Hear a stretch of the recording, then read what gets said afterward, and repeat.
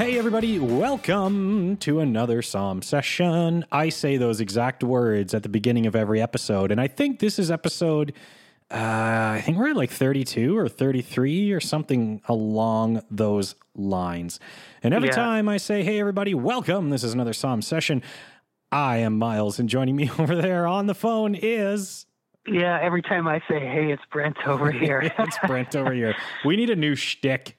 We need to, what we need to get back to doing this in person. I miss doing those, but we'll get there. Yeah. We'll get there. Yeah, we will. We'll be there soon. Yeah. How you doing, Brent? I'm good. Hanging in as always, and hope that you're nice and cozy as well. Yeah, you know, the thing that I'm angry about is, it's rant time. The thing I'm angry about is Facebook. Because Facebook is a great tool for staying in touch with friends and loved ones, but Facebook is also a terrible reminder of what we were doing in our past lives. And mine has popped up to say, hey, Miles, do you remember a year ago when you were on the beach with your wife in the Dominican Republic? Yeah, now you're not. And you're not gonna. And I miss that. I miss traveling. It's funny. I wasn't really like a big traveling guy, but I miss traveling. And there's, I've got my bucket list of these cities that I want to get to, and I really desperately want to do like a musical tour, like hit up all the major cities that have these iconic music venues and iconic musical past, like Chicago. I would love to get to Chicago and see the Rock and Roll Hall of Fame. You've been there, haven't you? Cleveland, Cleveland. Or sorry, Cleveland. Yeah, I don't know why I said Chicago. Cleveland. That's okay. No, I hear wonderful things about Chicago as well. I was thinking of jazz and everything in Chicago jazz, but I meant to say Cleveland. It's No, it's good. For me, there's two musical cities that immediately the list is so long, but there's two that jump out right away. I mean, for sure.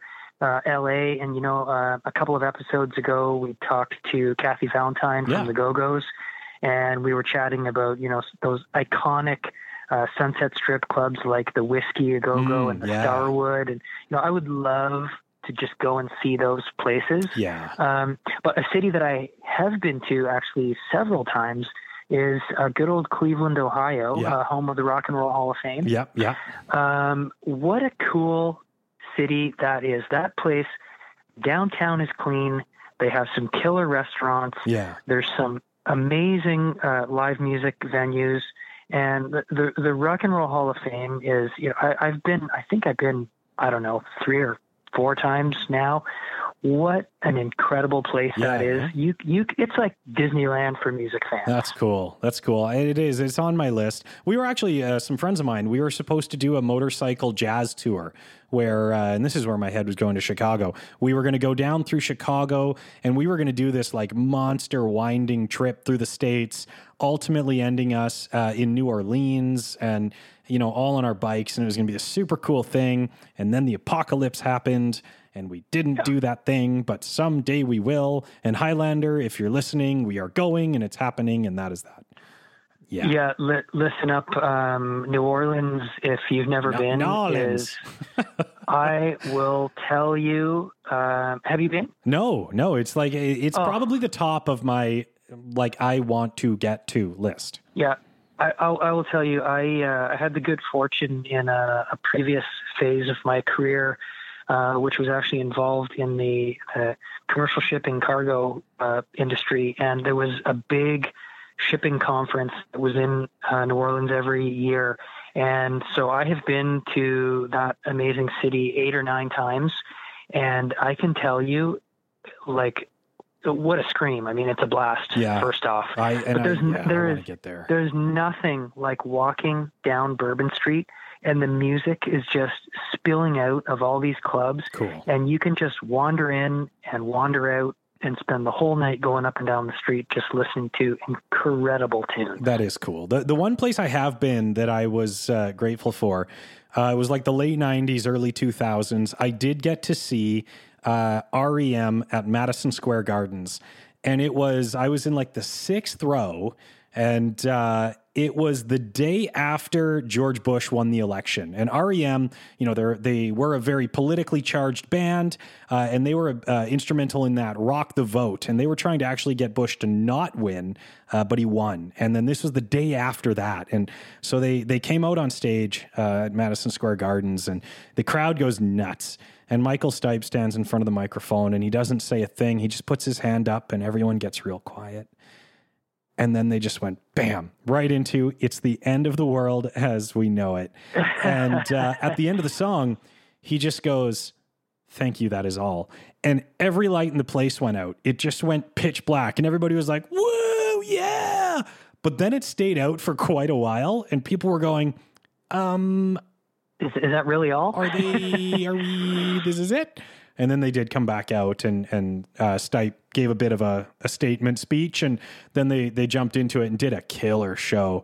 But it was cool to be in Madison Square Garden, 6th row, for a band that in the 90s, 80s and 90s, like REM, they were huge. And to see them in that venue, it was really cool. I enjoyed that. Well, at Madison Square Garden, whether it's for a hockey game or a concert, you don't get much more an iconic venue than that place. That's for sure. There might be one that I can think of. And for those country fans out there, I think the Grand Ole Opry is something that's going to come to mind in good old Nashville. How could we not have spoken about Nashville? Well, I've never been historically like a huge country guy. I will admit I've been warming up a lot lately to kind of that southern country rock stuff that it's kind of teeters that line between rock and country, and I'm really been getting behind a lot of that. And but yeah, Nashville, of course, home to the Grand Ole Opry, home to one other person, and I think you might know who I am referring to. Brent? Take it away. This is a multi-gold and platinum recording artist, a Juno Award winner, an impressive 19 Canadian Country Music Award winner, inductee into the Canadian Country Music Hall of Fame, of course, a Sound of Music Festival alumnus. Now, this list of accolades, it actually goes on, and I could spend half the show just covering that, but I won't. Ladies and gentlemen, originally from Medicine Hat, Alberta, please welcome to the show, Terri Clark. Terri, how are you? Oh, I'm doing great. How are you guys doing today? We're surviving. That's the word of the year is surviving. Terri, it's great to have you on with us today. Thanks for joining us. Yeah. Well, I'm so pleased to be here. Thank you. And it's strange times, but at least we can get together virtually and still do interviews. And yeah. Well, and the last time we saw you was the 2019 Sound of Music Festival. Of course, you headlined our West stage on the Country Music Night to what I believe was a record crowd. And that, I want to say, was a pretty fun night. Oh, yeah. I mean, believe me, I'm like waxing poetic about all of the shows in 2019. I bet. Well, look, now that we've got you, Terri, we want to dig into a little bit of what makes Terri Clark. And I want to go all the way back. As they say, let's start at the beginning. So you come from a long line of country performers. And so did you know at a young age that, this is what you are destined to do and these are the footsteps you are destined to follow in? What was that young growing up experience like for you? Well, I started out, wanting to be in law enforcement when I was in elementary school. Oh, wow. I was fascinated with law enforcement. Yeah, and my grandparents on my mom's side played country music professionally in clubs around Montreal. And I grew up at the same time I was thinking I wanted to be a policewoman or in the RCMP. My grandfather was playing the guitar all the time around the house. And he would, just sit in a chair for hours and hours. And I would sit and just be mesmerized by that and watching him and watching his fingers. And my mom taught me my first 3 chords when I was 9 years old. So I picked it up too. And my grandparents stopped playing music professionally after I was born. And, but they always had it around the house, always. My grandmother was a good singer. They even recorded some things. And on my dad's side, he had a couple of uncles and cousins that also liked to play like old classic country. So I came by it quite honestly, and I think it chose me. I didn't choose it. It wasn't that long before the whole dream of being in the RCMP went away, and it became, I'm going to go to Nashville and I'm going to be Reba McEntire. That whole thing took over. So it definitely has become, my life's work and my passion, and I started chasing that when I was around 12 or 13, 14, that I really got serious about music at that point. I think it was a wise career choice, to say the least. Yeah. The math that I did, if I'm correct, I think it's 6 number one singles between the charts in Canada and the United States. Does that level of commercial success influence your writing style? Each successive hit that you have at the top of the charts, what impact does that have as you're evolving your writing and creating new music? Well, interestingly enough, I wrote more in my early 20s and late teens than I ever have in any other period of my life. And when you get your first record deal and you make your first album, they say you have, your whole life up till that point to write that first album. And then if you have some success, you go on the road and you're doing interviews and you're traveling to make appearances and award shows and the list goes on. And there's not a lot of time for creating. So your second album comes out, and as I kind of progressed in my career, by the time we got to my 5th album, I had been so busy that I started to record more outside material, songs that I didn't write, songs that people pitched me around Nashville, and which I think was a good thing at that point, because it brought a little more diversity to the albums that I was making. But I've always tried to write, I just am all about whatever is real, whatever feels real and whatever feels honest as a writer. I cannot be, I can't be sort of premeditated and chase something that's popular at the time. I've always just tried to do what I feel is honest and real, and that I believe when I'm singing it. As a country singer, we have to believe what we're singing, or it just doesn't. The public is smarter than that. They're going to know when you're selling out, or you're trying too hard, or you're chasing something somebody else is doing, but there's a difference between growing and chasing. And I've always just tried to grow, and I've tried to, have a well-rounded sounding record so that everything didn't sound the same from top to bottom. And to be quite honest, a lot of my best music, I think, was left as album cuts, and the public never heard. They just heard the bouncy singles that they kept putting out on radio, and a lot of the deeper cuts and the more substantive material, still, I think the majority of people who haven't bought entire albums just have never heard. That's really interesting. And I want to ask you about that first single. Actually, I want to ask you about before that first single. So 1987, 19-year-old Terry packs up from Medicine Hat, Alberta, heads to Nashville. It was 8 years later, you released Better Things to Do, which of course tracked in the top 5 in Canada and the US. What happened in those 8 years? What were those 8 years between, oh my goodness, I'm in Nashville and I now have a top 5 single in Canada and the United States? What were those 8 years? Well, they were the hungry years, and boy, I wrote some good songs during that time. I wrote my best songs when I was hungry, and literally and figuratively, and hungry for a career, hungry for food. But I moved to Nashville in 1987, and I really came here on a wing and a prayer, and in a Honda Civic with my mom and her best friend. Nice. Drove down, and I did not have a job. I didn't have a way that I could legally even work or get a job. And Lower Broadway in Nashville was just, it was a war zone back then, and it was very dangerous to even be down there. It had been let go and forgotten.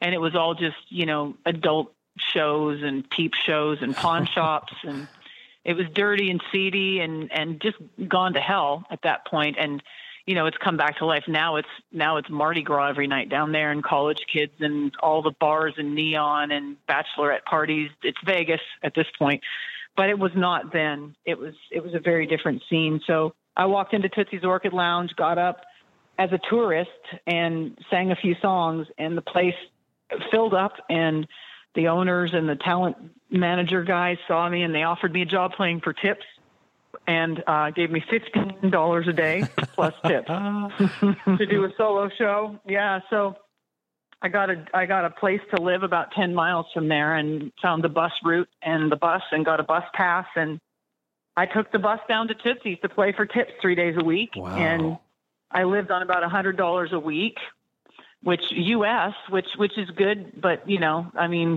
so in Canada, that would be what, $300? Yeah. Anyway, it'd be about $1,000 or $10,000 these days. Wow. Yeah. So but I would not trade any of that for the world. And somebody wandered into Tootsie's and heard me sing, and he had a studio in Florida. He flew me down, and I did a demo tape there. And that wound up on somebody's desk named Tom Long at ASCAP. I started writing songs. I wound up with a manager who put me with a publisher who helped me get with songwriters to become a better songwriter. I met somebody who I fell madly in love with and got married. And we were able then to apply for me to be naturalized. So I was able to get a job and work and have a Social Security number and all of that. So that happened. So a lot of day jobs and songwriting, and a few times I would do some writers' nights around town, but the manager I was working with didn't want me to become too much a part of the landscape in the showcase arena. He said, I don't want people to get too used to seeing you. Oh, wow. And I think that was probably smart at the time, and so one thing just led to another. And, I had a lot of doors slammed in my face, turned down by every label, some of them twice. And then finally something came through in 1994, and I got my deal with Mercury. Very nice. And was it always country? Like, did you sort of fall into country because of those family roots, or, was there a time where we could have had Terry Clark, the death metal singer, or has it always been? I would buy that album, by the way. But has it always been country? Pretty much. My mom was a big folk fan. Like, her favorite singers were Joan Baez and Buffy Sainte-Marie and Bob Dylan and the Beatles, like big Paul McCartney fan. So I grew up listening to some really great songwriting just through my mom. So there's a bit of me that loves that roots folk element. But I couldn't see myself being anything other than a country singer, which I feel like is a part of that fabric too. When you listen to Joan Baez and Buffy Sainte-Marie songs and Bob Dylan, what they're singing about is real life and real things, and, socially difficult issues of the time. And, in country music, you listen to Merle Haggard and Johnny Cash, and they did the same thing. Yeah. So, it all kind of goes hand in hand. I love it. Like I said, it's just about being yourself and being honest, no matter what it is you're doing. But I can't imagine me doing R&B or heavy metal, or if anything, I would go the rock route. Like if I were going to go at any route, it wouldn't be pop. It would be more towards rock than pop. Cool. And there is a very good, that deep Southern hard rock kind of stuff that crosses that country rock line. And there seems to be a lot of that coming up, but that's a whole other digression. I'll throw it over to you, Brent. Go ahead. Yeah, some interesting names that you've mentioned, Terry, just in the course of the conversation so far. Your multiple Juno wins, without a doubt, puts you in a class of legendary Canadian musicians. I wanted to ask you, do you have a favorite Canadian? It could be a musician or otherwise, that is someone that's always inspired you, someone that's always made you proud to be from Canada. Oh, gosh. The list goes on and on. I have a whole Spotify playlist with a flag beside it. And Joni Mitchell, come on. It just doesn't get any better than Joni Mitchell. I'm a huge Kathleen Edwards fan. I'm a huge Gordon Lightfoot fan. Great Big Sea. Anne Murray. I mean, even Alanis Morissette. Like, we've had some amazing artists come out of our country, and Neil Young. But when you go back to Joni Mitchell, Neil Young, Gordon Lightfoot, they really, I mean, they're just legendary globally. And to me, set a whole new standard for songwriting and honesty in music, and talking about, I mean, I just think Joni Mitchell may be the greatest songwriter of the last 100 years, you know? And so, yeah, there are a lot of them. There are a lot of them that I look up to so much. And to even be, you know, listed anywhere in the Canadian ranks with any of their names is just like surreal. If I ever see a list like that and I get to be a part of it, it's pretty awesome. That's You'll have to share us your Canadian flag playlist. I'd love to give that a listen. Yes. Oh yeah, absolutely. It's full of all kinds of good stuff. But I mean, like I said, I'm a big Kathleen Edwards fan, and I know she's maybe a little more obscure to some people, but when I dig into, you know, some of her records, I love Sarah McLachlan, Sarah Harmer, like all the Sarahs, all of them. You know, there's just a lot of great music. I can't name just one person, but we've got a great country, and a lot of talented people have come out of it. I completely agree with that. And Terry, something that I truly admire about your career is you strike me as the kind of person that nothing is too big or too small for you to take on. And when you look at your diverse career, writing, recording, producing, performing, you started your own label in 2009. What drives you to always be pushing for the next step forward in your career?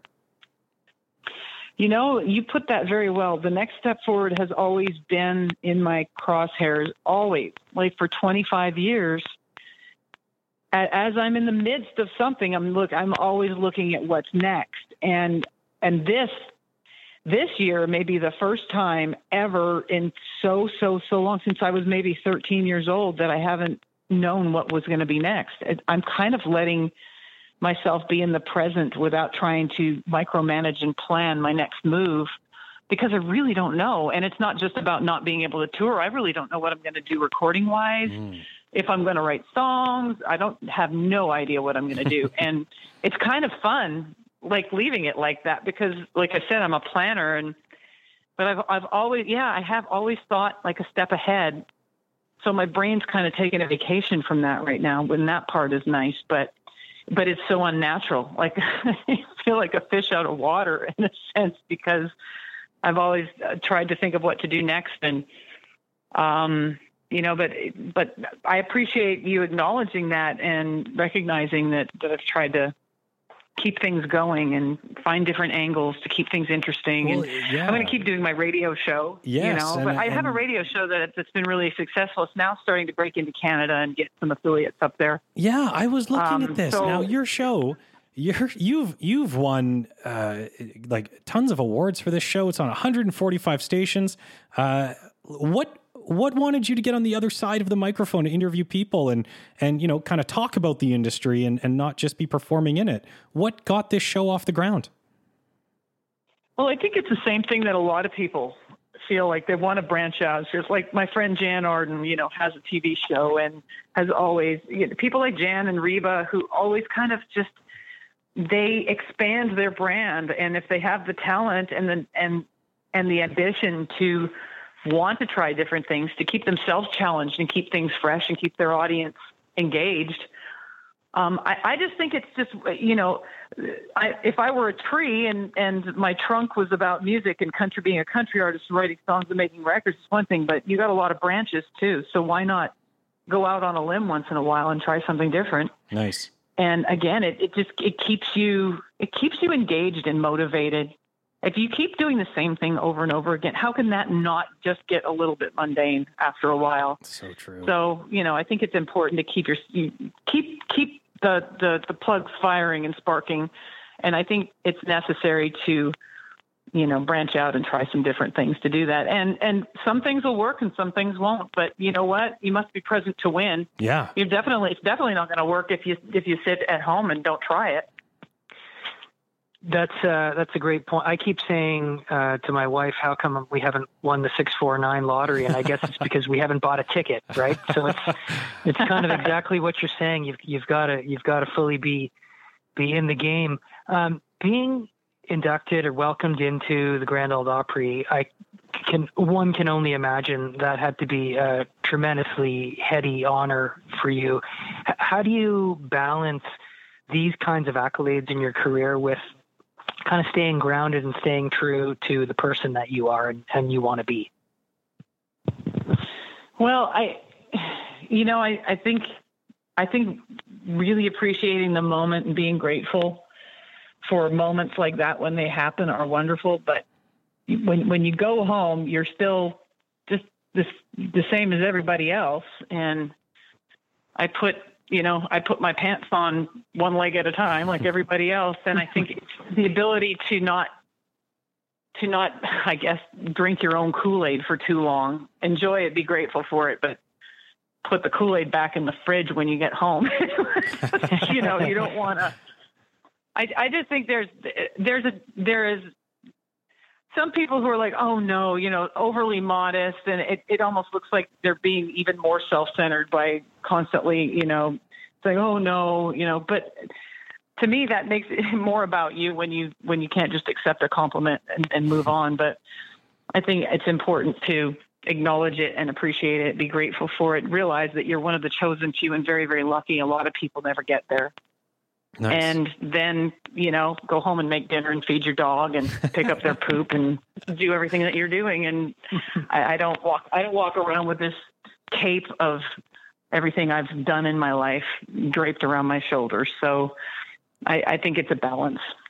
That's an amazing attitude to have. And I love hearing you say that, because I want to say on a personal note, when you were at the 2019 festival, you and your team might have been some of the most genuine, kind, and polite people to work with. The crew that you had with you, they were some of the most polite people that I have met. And it was amazing. And it was so refreshing, to have everybody.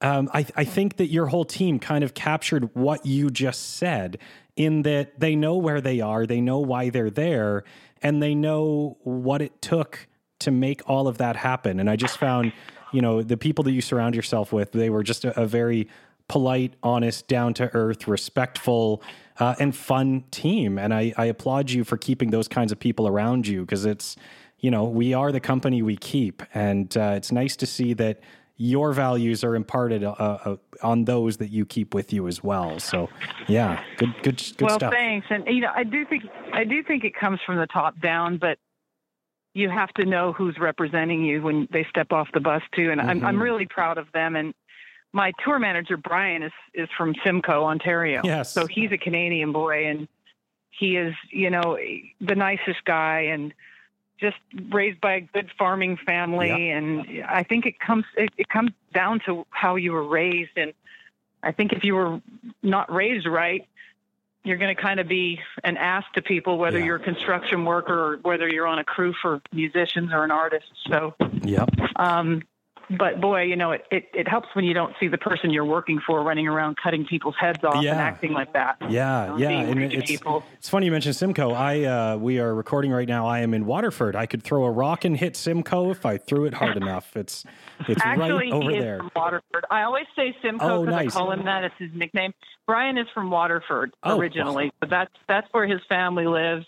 You probably know his family. They're probably my neighbors. We're out in the middle of nowhere, but they're probably my neighbors. That's funny. Small world. Brian Persall.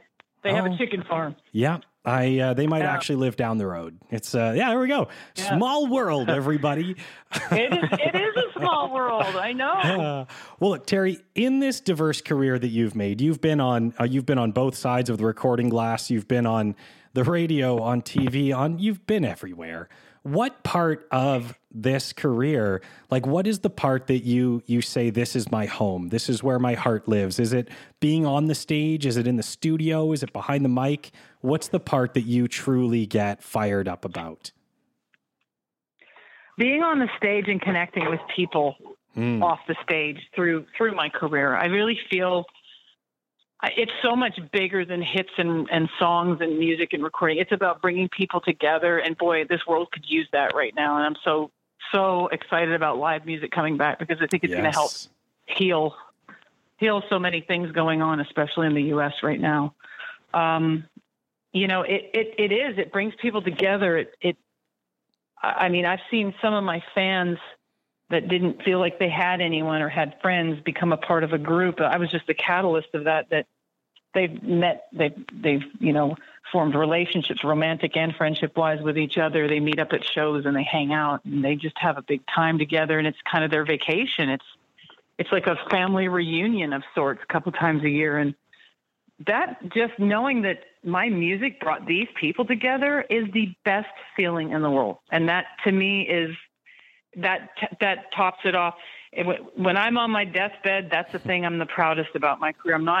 I'm proud of being an Opry member, and I'm really proud of, being a Hall of Fame member. Those are the two, accolades I'd say are the most prestigious. But as far as a human being that was given a gift to be able to sing, and seeing those out there bonding with each other and through music, it's an amazing feeling. Nice.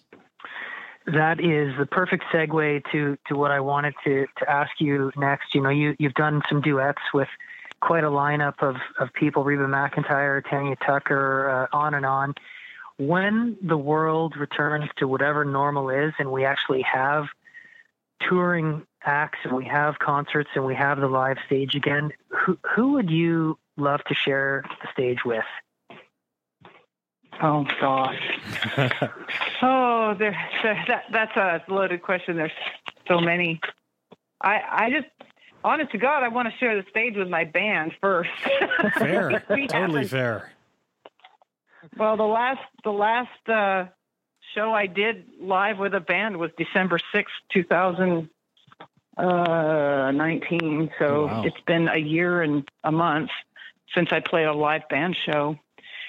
And we all miss each other, and so they would be number one. But as far as like festivals and things go, there are some amazing artists on the bill for these things. And I tour with Pam Tillis and Susie Boggess, and we have a great time. It's kind of an all acoustic. It's just us three and our guitars on stage with some percussion, and we sing harmony on each other's songs, and we have the best time off stage and on stage.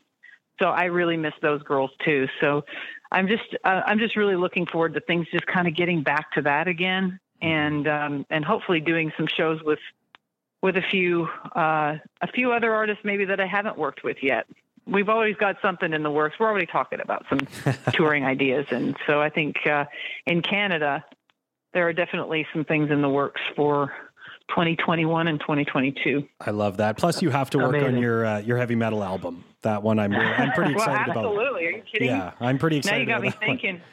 Could you imagine like a heavy metal album with like some banjo and folk guitar? I would listen to that all day long. All day long.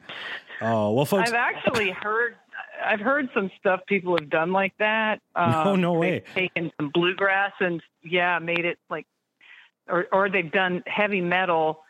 There was an album somebody made of AC/DC songs with bluegrass instrumentation. Oh, wow. Like years ago. Yeah, it's really interesting. But it's interesting how it sounded great. It's just melodies and words, and you just change the instrumentation and approach, and it's pretty cool. That is very cool.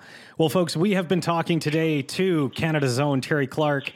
Terry, we said we were going to take 30 minutes of your time, and we are rolling up on that.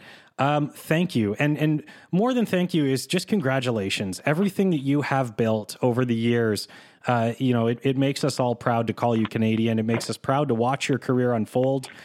We all know that you still have a lot in you. As we talked about, you're always looking forward, always looking for the next step. And I think I can speak for all of the Sound of Music fans when I say we are excited to see what that will be. So thank you for joining us today. Thank you for having me. I've really enjoyed talking to you guys. Stay safe, and let's get things on track near the end of the year or fall for sure. I'm looking forward to it. In the meantime, I'll do some more fishing and bide my time doing that. That sounds great. Thank you so much, Terry. You stay safe, take care of yourself, and all the best. You too, guys. All right. Bye-bye. Thanks, Terry. Take care. Bye-bye. Well, there was our interview with Canada's own Terry Clark. I love that, she spent a lot of her early years in Medicine Hat, Alberta. I spent a lot of time in Medicine Hat, Alberta. When I used to work out in Alberta, that was part of the territory I oversaw in the nonprofit I worked for. Such a great little, homey, humble community out there. And I loved it that small town feel, it's still Terry Clark. That's how she felt to me. That was heartwarming and comforting. And, that interview to me was like a big bowl of mac and cheese. I've got 5 words for you. 5 words. And that is proud to be a Canadian right there. Yeah. And proud to have her as a Canadian, right? Like her career is truly astonishing. And I love to see these artists that, they go, okay, I've done this part. Now what else can I do? Where can I go? And the amazing thing about Terry Clark is if you look at everything else that she does, aside from being a singer and songwriter, she has won an award for it. Whatever else she has touched, she has won an award for because she's so driven and determined. And, it's just incredible. She just, like I say, she is my bowl of mac and cheese. What was fun for me in that conversation, we went into this episode saying we really want to talk about Terry the person and get to know Terry the person. And what impressed me the most is, and she said it in her own words, she doesn't walk around with this cape of, I'm in the Hall of Fame, I'm in the Grand Ole Opry, I've won Junos. She's like, at the end of the day, I'm just a person, and I think that really came through for all of those honors and all of those achievements. Mm-hmm. She's just really proud to be able to step up to a mic and sing some songs. Yeah, that's cool. You know what I'm proud of, Brent? I'm proud of the Sound of Music sessions, and I'm proud to say that, every time we put one of these things out, we get more and more listeners and followers, and we sure do appreciate it. So please, make sure that you share this with your friends, tell them about it. Just get the word out there that we're doing what we're doing. We've got some great guests lined up, and you will be hearing from us again real soon. But this is all the time that we have. It is me, Miles, and coming at you over there in the digital studio from the telephone.